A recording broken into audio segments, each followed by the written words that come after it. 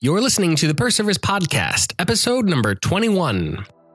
Musicians and money have a bit of a dysfunctional relationship. If you've been a musician for a while, you're probably familiar with the stereotype that true devotion to your craft means that you must be a starving artist. And if you make a lot of money from your art, then you must have sold out.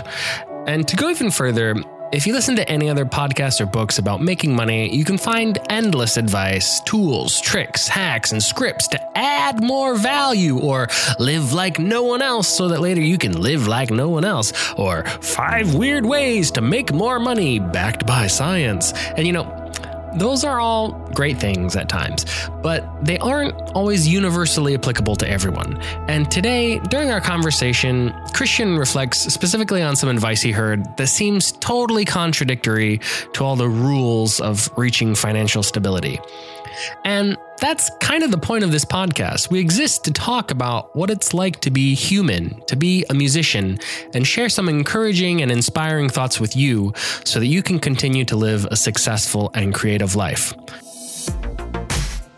If you are new to the show, you can read more about who we are by visiting perservice.co. We are the creative side of orchestraexcerpts.com, which is a resource I started to help musicians prepare for orchestra auditions. But if you need a quick guide on who we are, if we were musicals, Anna Luce, she would be Matilda, a quirky tale about a girl who uses strange methods to make the world a better place. Jessica Wiersma, she would be Phantom of the Opera, an instant favorite with a dramatic flair.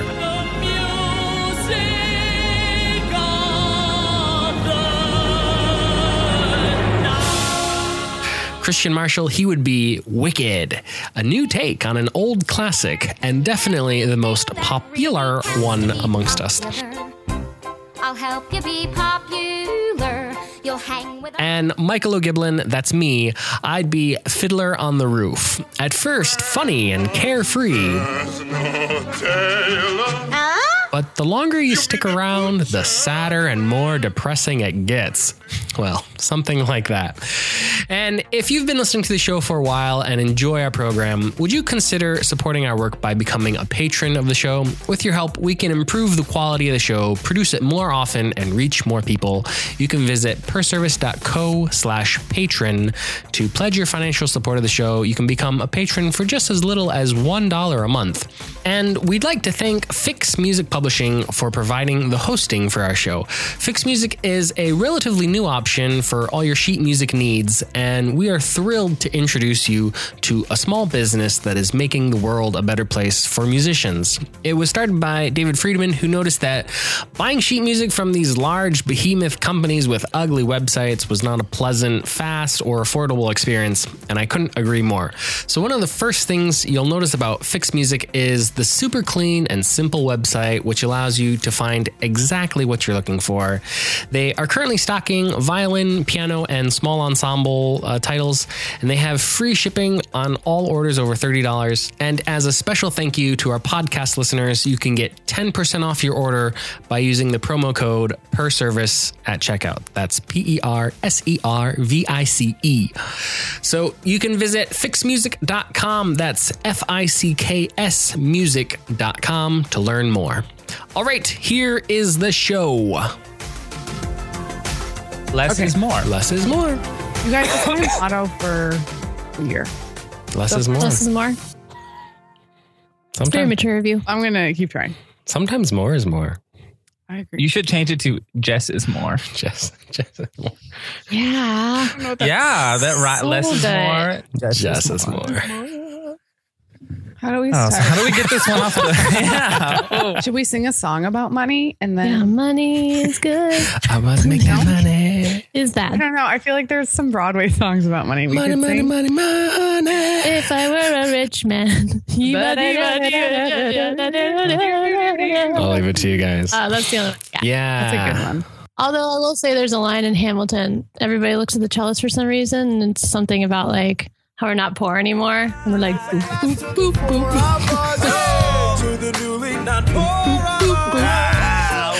everybody on stage even looks at the cellist, or just they can't see no, it. just okay, don't just know. everybody in the pit looks at him. Yeah. Oh yeah, I didn't know. Is there anything about that? Because like, how did he get his face on the $10 bill? What is bill? it? He started the treasure. He's like what the whole treasury system is based on, isn't it? Wasn't it his ideas? Yeah, but he used to be poor, and all of his buddies, like Lafayette, and they were like, yeah, the war's over. We got jobs and dollars.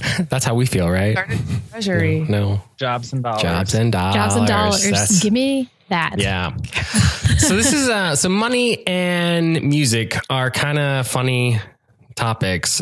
And I was thinking of this because I feel like as regular people just coming off of the holidays, there's a lot of messages to us as consumers that's like, oh, you didn't really have a good Christmas unless you got the new Chevy Tahoe, or like, you don't really love your spouse unless you went to Jared, you know? And so it's like, you have to consume, you have to have money to buy all these things. Otherwise you don't love your spouse. And then as a musician, we grew up with a lot of messages that are like, oh, you have to be a starving artist. Like if you want to really make it, and like, oh, that guy sold out. He's, you know, selling his art at Bed Bath and Beyond. He's not a real artist. You know? Sorry, that was really good. Walmart art. Isn't there that movie about the modern art scene and like modern music and stuff? And it's this one guy who's trying to sell himself as a serious artist, but all his work he sells to Holiday Inn or like some hotel chain or whatever. Yeah. Right. He tries to take himself seriously, but he actually makes no money as a serious artist, only selling work to hotel chains. Right. Someone's got to make that art. Yeah, Has to but put pictures in there. I don't know what movie that is, though. Rooms. I'll think of take a look at I know, that. right? I'll look it up so you can put it in the show notes. But does that, okay, here's a question. Does that make him less of an artist just because he's selling the majority of his work to hotels rather than, you know, special galleries in New York or LA or Chicago? Mm-hmm. Is he less of an artist? Did he not make it? I mean, you know, if he's paying the bills. Yeah, that. Because what's the difference? You know, someone who has a full-time job in a symphony orchestra, maybe one of the top 5 or 10 in the States, or somebody who's a very established freelancer and is making it. Mm-hmm. Did one make it and one not? I don't think it means that the freelancer didn't make it or that the person with the orchestral job made it. But I do think the person with the orchestral job, to a certain degree, has more stability. Like they have more, I mean, not necessarily, but I think they generally, I would definitely look at somebody with an orchestral job as more stable financially. Maybe. And then the freelance. Is it because, sorry, I interrupted, keep going. Like I had a nice little reminder about that kind of stuff this weekend because I overheard that there will most likely be auditions for this one place that I'm playing a lot. And, you know, it's just one of those things where it's like, okay. Does that mean my spot is going to get filled up? And I might not have any work next year if I don't get that audition, you know? So it's like, okay, so I'm doing okay right now, but that could be taken away at any time. Oh my God, I just got really ill thinking about that. You know? Oh, wow. Well, and also like the artist, he's making more of a consistent living than he probably would be selling his art in a gallery. Absolutely. The artist like selling to hotels. And so like maybe he feels like a sellout possibly, which is something that each artist has to like reckon with inside themselves, right? To see like, what am I okay with? And I would think that no one would feel like a failure if a hotel picks up your art. Is it the most desired platform? Maybe not. But just like with orchestral jobs, there are only so many people that can have those. And there are only so many artists who can make it big at the big time, selling to millionaires exclusively, right? Right. Yeah. True too. It keeps coming back to sort of questions of like, well, is it just happiness that we're trying to achieve, or is it massive amounts of money? Is that the definition of success? And I think it depends on what your own personal goals are. And I do feel like we've come back to that a couple of times throughout different episodes. yeah, I keep thinking it's not going to go that direction. Like we're going to nail this down that like being an artist means this and this. It doesn't mean whatever your definition of finding successes. But I think because being an artist, I think that is somewhat ambiguous of a term because it can mean so many different things depending on. But do you think it's becoming less of an ambiguous term for younger generations? Yeah. Because I think, this sort of cliche phrase that you used to hear after telling people you're a musician, especially a freelance musician, like, oh, you make money doing that? Or like, what's your real job? Okay. I think that has definitely shaped the general musician's mindset about financial stability or financial instability, especially if they're freelancer. I think that has given us a set of fears that we have from the get-go. When we graduate music school and we're freelancers, we know what to be afraid of because society has told us you haven't really made it or you're not stable, so you're going to be worrying about where your next paycheck comes from. But I've heard this about our generation across the board. So not just in the creative arts, but in anything, rarely is somebody going to be at the same company from 22 to 65. We're not that generation anymore. There's a lot of job changing, even sector changing. You can be in hotel management one day and then all of a sudden, be working on film sets or on a crew, just there's so many different things. So I think this trend of younger generations of non-artists find our work very inspiring and exciting because it's so diverse. You tell people, oh, I play in this orchestra and then I gig with this chamber ensemble and then I'm occasionally, teaching here, or you, Michael, you get to drive around to different cities and play, and somebody might only be in one city as an investment banker. So like when you tell them that you're traveling or playing with this ensemble, Anna might say, oh, sorry, can't tonight. Got to be on Broadway playing Hamilton. Oh, that's so cool. That's so exciting. Like I have such a boring 9-to-5 office job. We hear that, because I think that generation looks at this irregular workflow somehow as super exciting and is almost as if the grass is always greener on the other side. Mm-hmm. And sometimes I think like you have no idea what garden you're looking at, but like...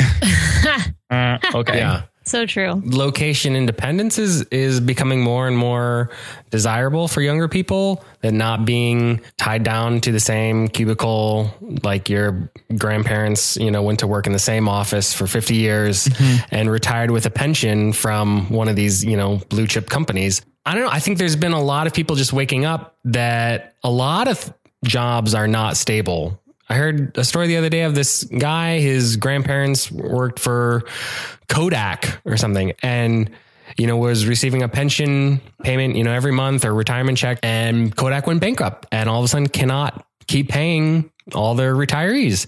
And like, poof, all this like really stable, all this job that you thought you were going to you were going to have your whole life. You were going to punch in from 9 to 5 and get a nice retirement check for the rest of your life it's not what it used to be. So I think people are aware that there is a new norm of gigging and picking up some side work from Uber or Lyft or all these temporary things until you find sort of a balance of different jobs or you create something of your own. Yeah. And you'll see the shift. I think it's across the board with living. I mean, there's still like, we have siblings that have regular full-time jobs and probably will have those same jobs. But if you look at our generation, like you're saying, the tiny house movement and the income property movement, people aren't relying on those traditional norms to support themselves for their future anymore. Right. Greg and I now, our goal is to get into artist housing in New York and maybe have an income property someday. That would be our retirement, right? Like the shift is really great. And then you look at companies like Google and Facebook where they want to have a better workflow and they have different creative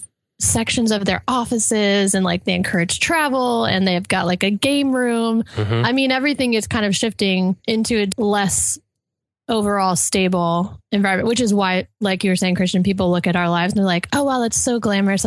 I can't tell you how many people, I know they do it for you guys too. They're like, man, I just like wish I could travel so much and do such glamorous things. Like your life is so glamorous. And I'm like, are you kidding me? Like, sure, I get to go some cool places for free sometimes because I'm a musician, but I don't know if I can buy groceries next week. I wonder if they're saying that though to say something nice because secretly they're thinking, oh, I don't know, I could never live like not knowing where my money for the next month is coming from. I don't even think the thought gets that far because I think we are the generation, we're used to seeing DLSR pictures with great filters and witty captions.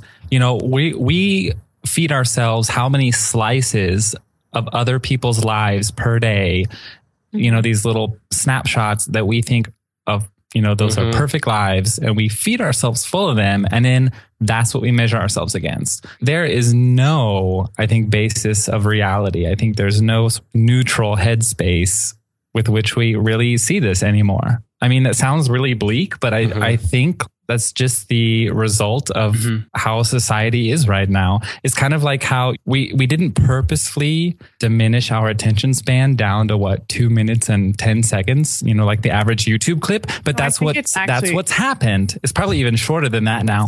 But like 8 seconds. It's 8 seconds, you know, but like a Vine, you know, exactly. Rest in peace, that's Vine. the result of the type of media we're feeding ourselves. So I think people aren't even really asking like, oh, I wonder where their money comes from. It's like, no, they see a really cool picture at a glamorous place and they're like, that's the lifestyle. We automatically think the entire day looks like that. 24 hours of those slices. Comical. Because it's, as we all know.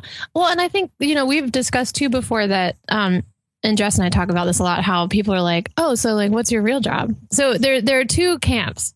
Either we're like completely criticized and no one thinks we're being real and that we just need to get real jobs, or they think we live a glamorous life and there's no middle ground. But are the people who are asking you what your real job is, are they your age?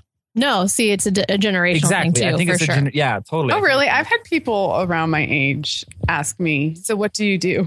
I'm like, I just told you. Maybe it's regional too, because I think it could be. I don't know. Just trying to make sense of it all. For instance, I mean, when I was in Nashville and I introduced myself as a musician, people are like, oh, well, nice meeting you. Good luck. And then when I'm up here in the Midwest now, people are like, oh, a musician? Like, what do you do? So tell me, for you guys, how money has played a role in your lives and kind of the struggle of, I need to be making more of it, I'm comfortable where I'm at, or any money related problems that you've dealt with. Well, two instances come to mind. The first one, a conductor mentor of mine, this guy I look up to and always reach out to about once a year just to kind of let him know where I'm at and ask him for advice. I think I was debating something that might put me in a financially tough spot. And he was like, Christian, I've had a season of life, married and with a new baby, where I woke up, in the middle of the night, every night, wondering how I was going to get myself out of this penniless mess. And he goes, more often than not, the things work themselves out on their own. And that was really comforting to me, because it was like, I can't control everything. And the more I try to control everything, the worse it gets, the more tense you get, the more worrisome you get. So I would accept the situation and trust that it would resolve itself. And the second one, on like a random, afternoon when I was having a lesson, my teacher, like, it was also a random comment in the lesson, somehow money came up and he goes, don't ever think that in order to have a lot of money, you have to save it. He's like, more money will come in the more you spend it. That's really seems counterintuitive. It was a really weird, like, offhand comment. Don't know where that came from. We're all making crazy faces right now. that gave me so much freedom. It somehow also inspired me to work more, because I had said, like, okay, I have the freedom to spend. I'm going to save for and buy the things that I want. Encouraged me to actually work more and take more gigs and look for more gigs. Because I think when I was trying to save and not spend, there was no flow. You were in like a scarcity or like austerity. The fam. Yeah, that's my personal take on it. That's, if you freak out trying to hold onto money, you're going to grow stagnant, I think, artistically and also as a person. I don't think that's a healthy mindset. I think you're totally right. I think some people, though, personality wise, if they were told that, they would just end up in a huge hole. Right. That's so why you got to know you have to know yourself and your tendencies. That's why I'm making the face. From what I know of you, I think it's like you were buying things that you needed. It wasn't like, oh, I'm just going to become a consumer and buy everything because I want it and I want more things. No. Right. It was well, for example, I've heard this phrase before. People say, oh, I was not making any money, so I was eating rice and beans. I tried that for 4 days. I bought cheap pasta and pesto and some mozzarella, and I only like lived on this. And I broke down in tears on the 4th day. Because you're on your pasta diet. Which is better than the bread diet. I was on a pasta diet because it was cheap. I was buying the cheapest stuff, and I was like, this is no way to live. I was like, this is sad, because my body is affected by what I eat. You are what you eat. Mm-hmm. That is me. So I realized, no, I need to spend money on good food so I feel good. And that kept me healthy and kept me able to work more and eventually get better gigs and become a stable freelance musician. But I think if I had stayed in that sort of, I'm not making it, or, I'm a little bit worried, so let me diminish my life quality in hopes that I'll feel better. For me, that's counterintuitive. Yeah, you'd just be shutting down. I totally agree with the whole food situation. Guys, I have tried so many things, and then I'm either ready to kill people by like the 4th day, or I just feel terrible because I like food. When I am in tight times financially, food is still, of course, like I watch it, but that is the one thing that I'm like, you know what? I will spend the extra money on some vegetables or, like whatever, so that I feel better. For me, also growing up in Christian subculture land, there's a lot of talk of like the love of money is the root of all evil, right? We've all heard this. There's always this like, if you love money too much, you're either a ugly American consumerist, or you're being lustful and greedy, which there is some truth to that. Okay. I'm not denying that there's not truth to that, but there's a reality that you have to make money to pay the bills, and being able to pay the bills and live, a happy and satisfied life is important. And you need to be able to make the money to meet your bills and not be in debt. Yeah. And it's expensive to be alive. It does cost money. Like the longer I live, like, oh, man, this is expensive. Right? Yeah, I'm like, every day I'm like, one more day of being expensive. I love is it Dumb and Dumber is like, we don't have money to get to home. We don't have enough money to get to Aspen. We don't even have enough money to sleep. I love Dumb and Dumber so much. When Angie and I first got married, we moved to Nashville and we both were in school. There were a lot of days where there were some real money concerns because I was gigging. Angie was working on licensure and on all these and on her degree, and we weren't making a lot of money. And there were a lot of sort of money tensions and a lot of anxiety over money issues. And one of the things I kind of learned from that was that it's hard to not look at every problem as just a money problem. And it seems like if you could just throw money at this problem, it would always get better. And the thing is, money is not the only tool in your toolbox for fixing problems. And you have to get creative about finding what the real problem is or other solutions like that. It's sort of like the saying where if your only tool is a hammer, every problem looks like a nail. And so if you're just getting too comfortable or too familiar with throwing money at every problem you see, you need to find more creative ways to solve problems. Well, I think that kind of leads into, how can you take inventory of yourself and market yourself, not only as a musician and a freelancer, but maybe what are some other, we all have skills that maybe don't pertain to music specifically, but could be put into music somehow. So, like you're very good at admin. Sounds like you're trying to find some actionable ways that we can. What are some actionable things or tips and tools? Like taking inventory of your skills. So how you could be a freelancer. That's a terrible sentence. How you could, it's a tough day, guys. Sorry. But how can you take inventory of yourself, both of your music skills and your non-music skills, to either better market yourself as a freelance musician or to add those skills into your freelance canon, if you will, portfolio to do other things? Well, I'll start with the musical ones first. Well, almost everybody has Facebook, which means almost everybody has a list of friends and a list of possible work contacts. And what I mean by that is scroll through your list of Facebook contacts. Maybe you have someone who's a museum coordinator, and they would be able to get you and your string quartet a monthly gig, playing when there's a new exhibition. Or if they have family Saturdays that you play Disney repertoire for the children or something. I'm not kidding. Oh, yeah. Or, maybe you love public speaking, or you're a little bit of a music history nerd. So if there are some composers that were closely related or connected to the art on display, that you work up a little lecture recital and you offer that to the museum.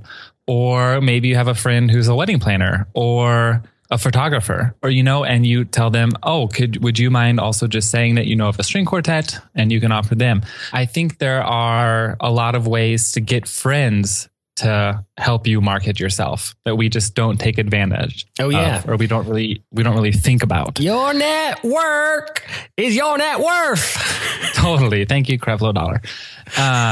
Or Suze Orman, whoever that is. I'm not quite sure who that Suze. Yeah, I think that's one thing. And then, of course, for me, I think it's a little different because I'm living in a country where English is not the first language. So I get to offer, a lot of translation or editing, teaching, tutoring, this sort of thing on the side. And I really enjoy doing that. But, maybe you're really good at editing, or maybe you're close to a local university where they have a lot of doctoral students from another country and they need dissertations edited. I think there are a lot of just little things that are out there that we don't generally think about. So just, I would say first ask yourself, what is it you like to do outside of music? And then Google odd jobs in that sector. Well, I think there's still a lot of them are using your music education. Like if you become a lecturer or teach, an adjunct class or something, it's still utilizing all your training as a musician. But I think I love what you said is sort of an idea of, because you speak English and German, you're taking advantage of your unfair advantage that you speak English and German, and so many people don't have that. And that's just like one little thing that you can do to make some extra money. Totally. I think another thing is to, okay, this is a phrase in German. I don't know if we have an English one, but it's kind of like being ashamed is expensive.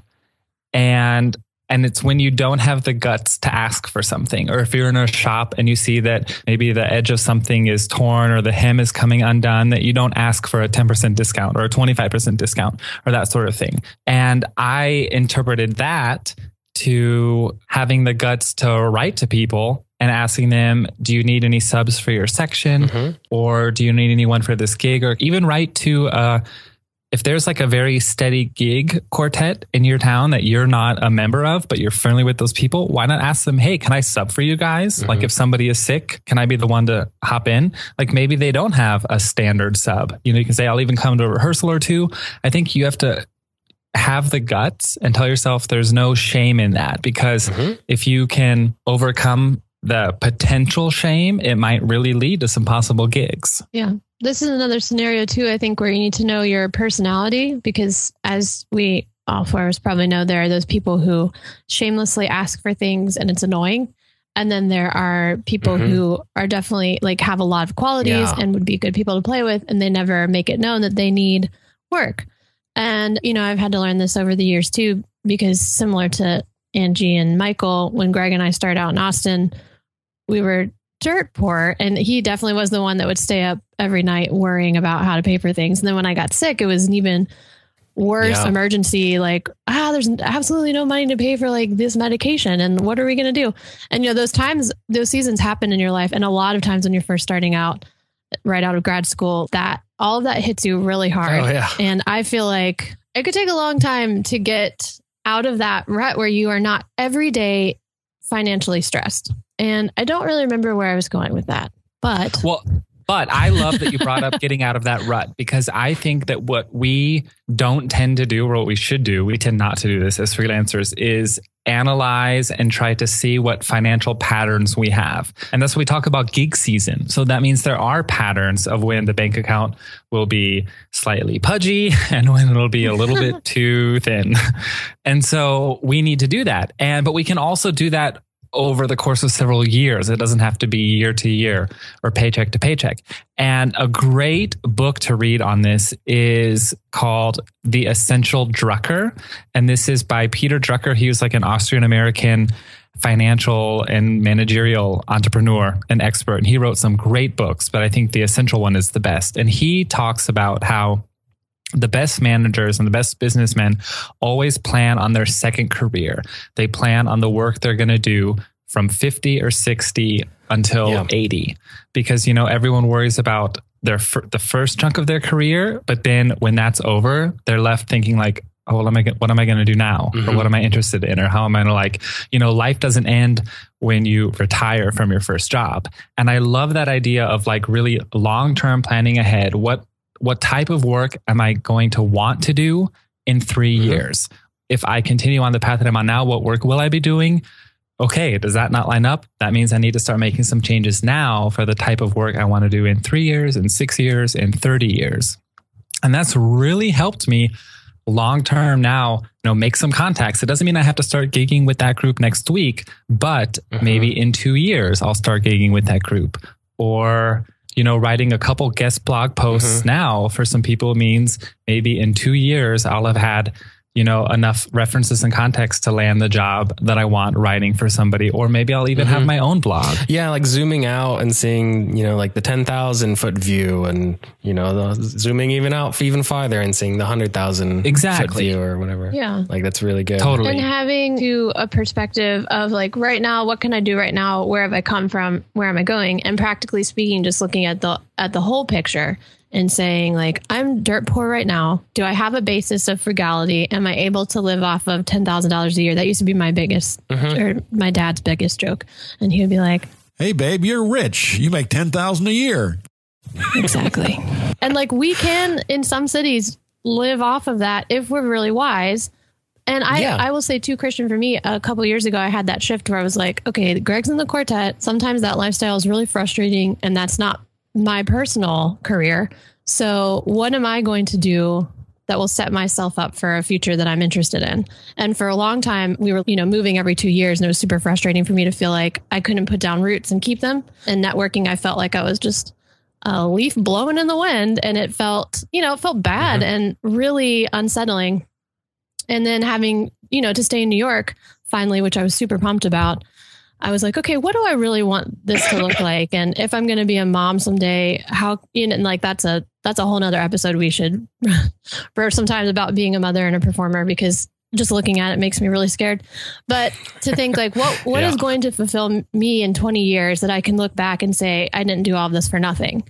And so I started focusing on the Baroque thing, which really, truly brings me joy. And then started to think about Broadway and other freelancing opportunities in New York that to me look appealing financially and like look like a good time. And I think, Christian, that's a really good point, that you have to look at the goals, because right now you might suffer through a couple of years of not having what you want and being financially very unstable. And you have to have goals and not just be like, I want to be in the New York Phil. Cool. Maybe you can, but that's probably not going to be an immediate goal, right? Right. Exactly. Yeah, for me, actually, one thing about what you guys have all been saying about, like, you know, 10 years down the road, 20 years down the road. Oh my gosh. I mean, talk about fear gripping my heart. I've had it. You know, there are some things that I'm doing now that I don't want to be doing in 10 or 20 years, maybe. But for now, they're totally fine. And they are helping with the bills. And I don't know, maybe I'll still be doing them in 10 or 20 years, but maybe not. And it just because you're doing something now and maybe you don't enjoy it all the way, that doesn't mean that's what you have to be doing down the road either. Yeah. And so like maybe that part of your income can be replaced by some other opportunity that's going to present itself because you were doing this one job or this one freelance thing or whatever that you didn't totally love, but some other opportunities will come from that. And that's really hard to see. Of course, there's no guarantee with that, but I think more often than not, opportunities come, although they might look different than what you think. But it's also a timing thing. And, you know, I've moved every 2 years since I was 18. And I had somebody once tell me, you know, to get like really established as a freelancer, it's about 5 years before you're really established. And so like that also gives me some... That's kind of a lot of our stories. Yeah. Well, even the other day, actually, this woman asked me for my information because she's like, you know, I get some like church gigs or quartet gigs or whatever. And I was just thinking like, you might want some more work. And I was like, yes. As a matter of fact, but I feel like that is very unusual that someone will come up to you and say like, hey, would you like more work? A lot of times the onus is on you. I definitely think it depends where you are. 'Cause I have lived in places where freelance scenes, it's like cutthroat and that's never going to happen. And then I've lived other places where they're like very welcoming and friendly and you feel a little bit more plugged in more quickly. Yeah. So yes, I do think that is not necessarily normal, but I think you can also, as you start working with people in a city, you know, where you're freelancing, you kind of start seeing the same people or some of the same people at different places. So you can become friendly with them. And then like, eventually you can be like, oh, hey, well, you know, if you would ever need somebody, please keep me in mind because I'd love to do blah, blah, blah, or whatever. And that always reminds me to just be friendly with everyone because I realize when I have work to pass along, most of the time I try to pass it along to the best player or someone I can, you know, be comfortable with recommending, but it's almost always to the nicest person. Oh, yeah. I think that's very important. You know, be friendly, keep on people's good sides and play your best.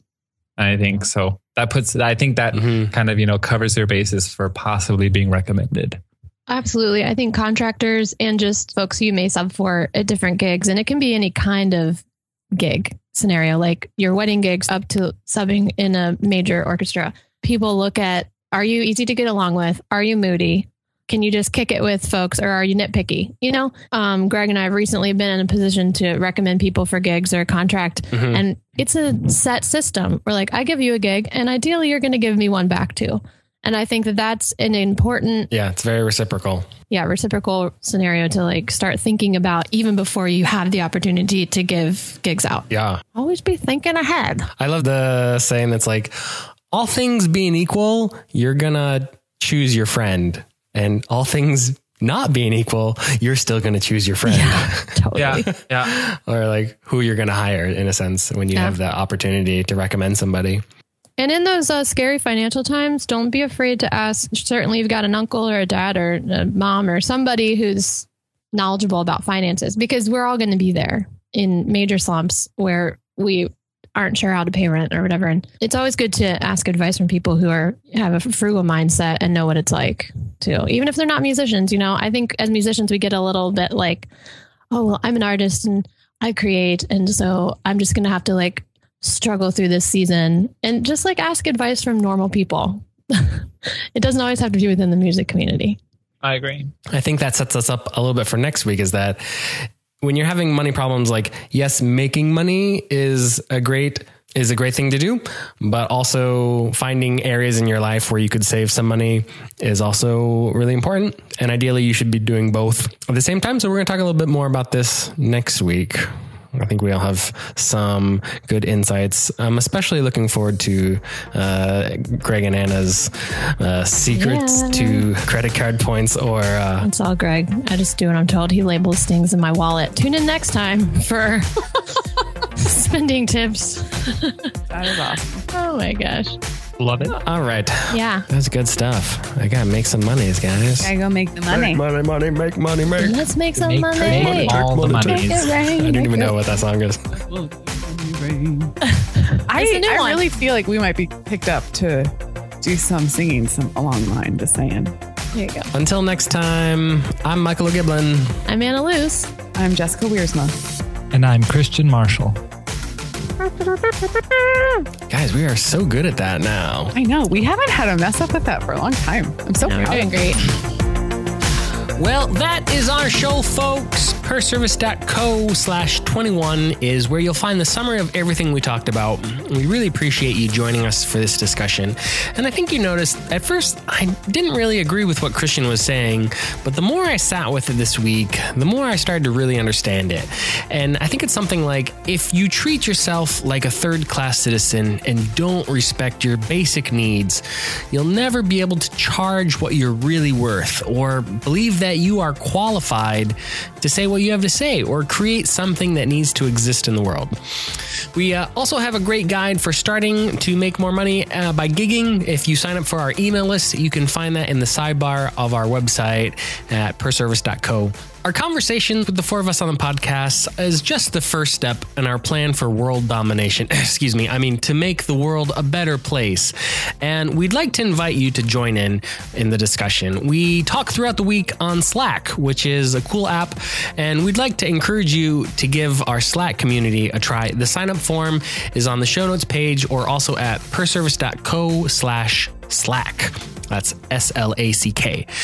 You can follow us during the week also on Instagram. We are at PerService Podcast. We love seeing what's going on in your life and your hashtag gig of the week. And another way you could really just help us out would be to leave us a rating or a review in iTunes. It shouldn't take you very long. It would just mean a lot to us to help other musicians find the show. And we greatly appreciate the support from Siri Bloom, Kathleen Lovingood, and Anne Bruggeman for supporting our show on Patreon. May the road rise up to meet you.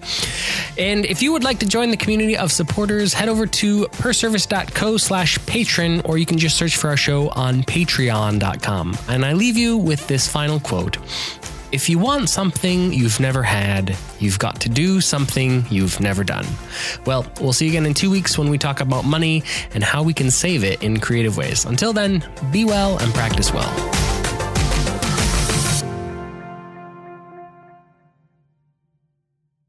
Hey, you still there? Here's some bonus advice. Anna actually interviewed her dad, and he's got some great, just basic financial advice. I think you'll really enjoy it. What about people that aren't even in the market for investing because they're too poor for that even? Like, do you have any really basic suggestions for when Greg and I were in Austin and we were dirt poor making 10K maximum for two people? Yeah, I would say this. What I've learned is the best thing is to your goal should be to get debt free as a young person. Now, realize you have to have a car, you have to have a house or whatever, or pay your rent. But the thing to do is work on the debt that has the highest interest level. That would normally be credit card debt. So if you have some credit card debt, you want to get rid of that as soon as possible. And one way you can do that sometimes is if you have some assets, whatever that might be, and let's say you're paying credit card debt at 15 or 20%, which can happen. You could actually take that asset, go to the bank if you had to, or to a friend that had some money that would be willing to lend you some, and you can borrow maybe money at 6 or 7 or 8% at a credit union. And pay off your credit cards that you're paying almost 10% more, and that'll really help you get rid of that debt. So the idea is you have to really sit down on paper, look at what your financial situation is, what debt you have, and try to eliminate that highest interest debt. And the best thing is to work till you get debt free. Then you can put more money away in your 401k or whatever instrument you have to save for the future for your retirement. And one thing good about that retirement money, even if you have a tragedy or something and you lose your job or whatever, you can always go to that. And there is a penalty, but at least you have that to go to as a savings in times when, let's say, you lose a job and things really go bad. Mm-hmm. So you want to have a safety net for yourself. And they always recommend 6 months of your salary, which, if you're making 10 grand a year is only 5,000. So we all need a safety net because you can't rely on the government always to take care of you because our government they're in debt big time.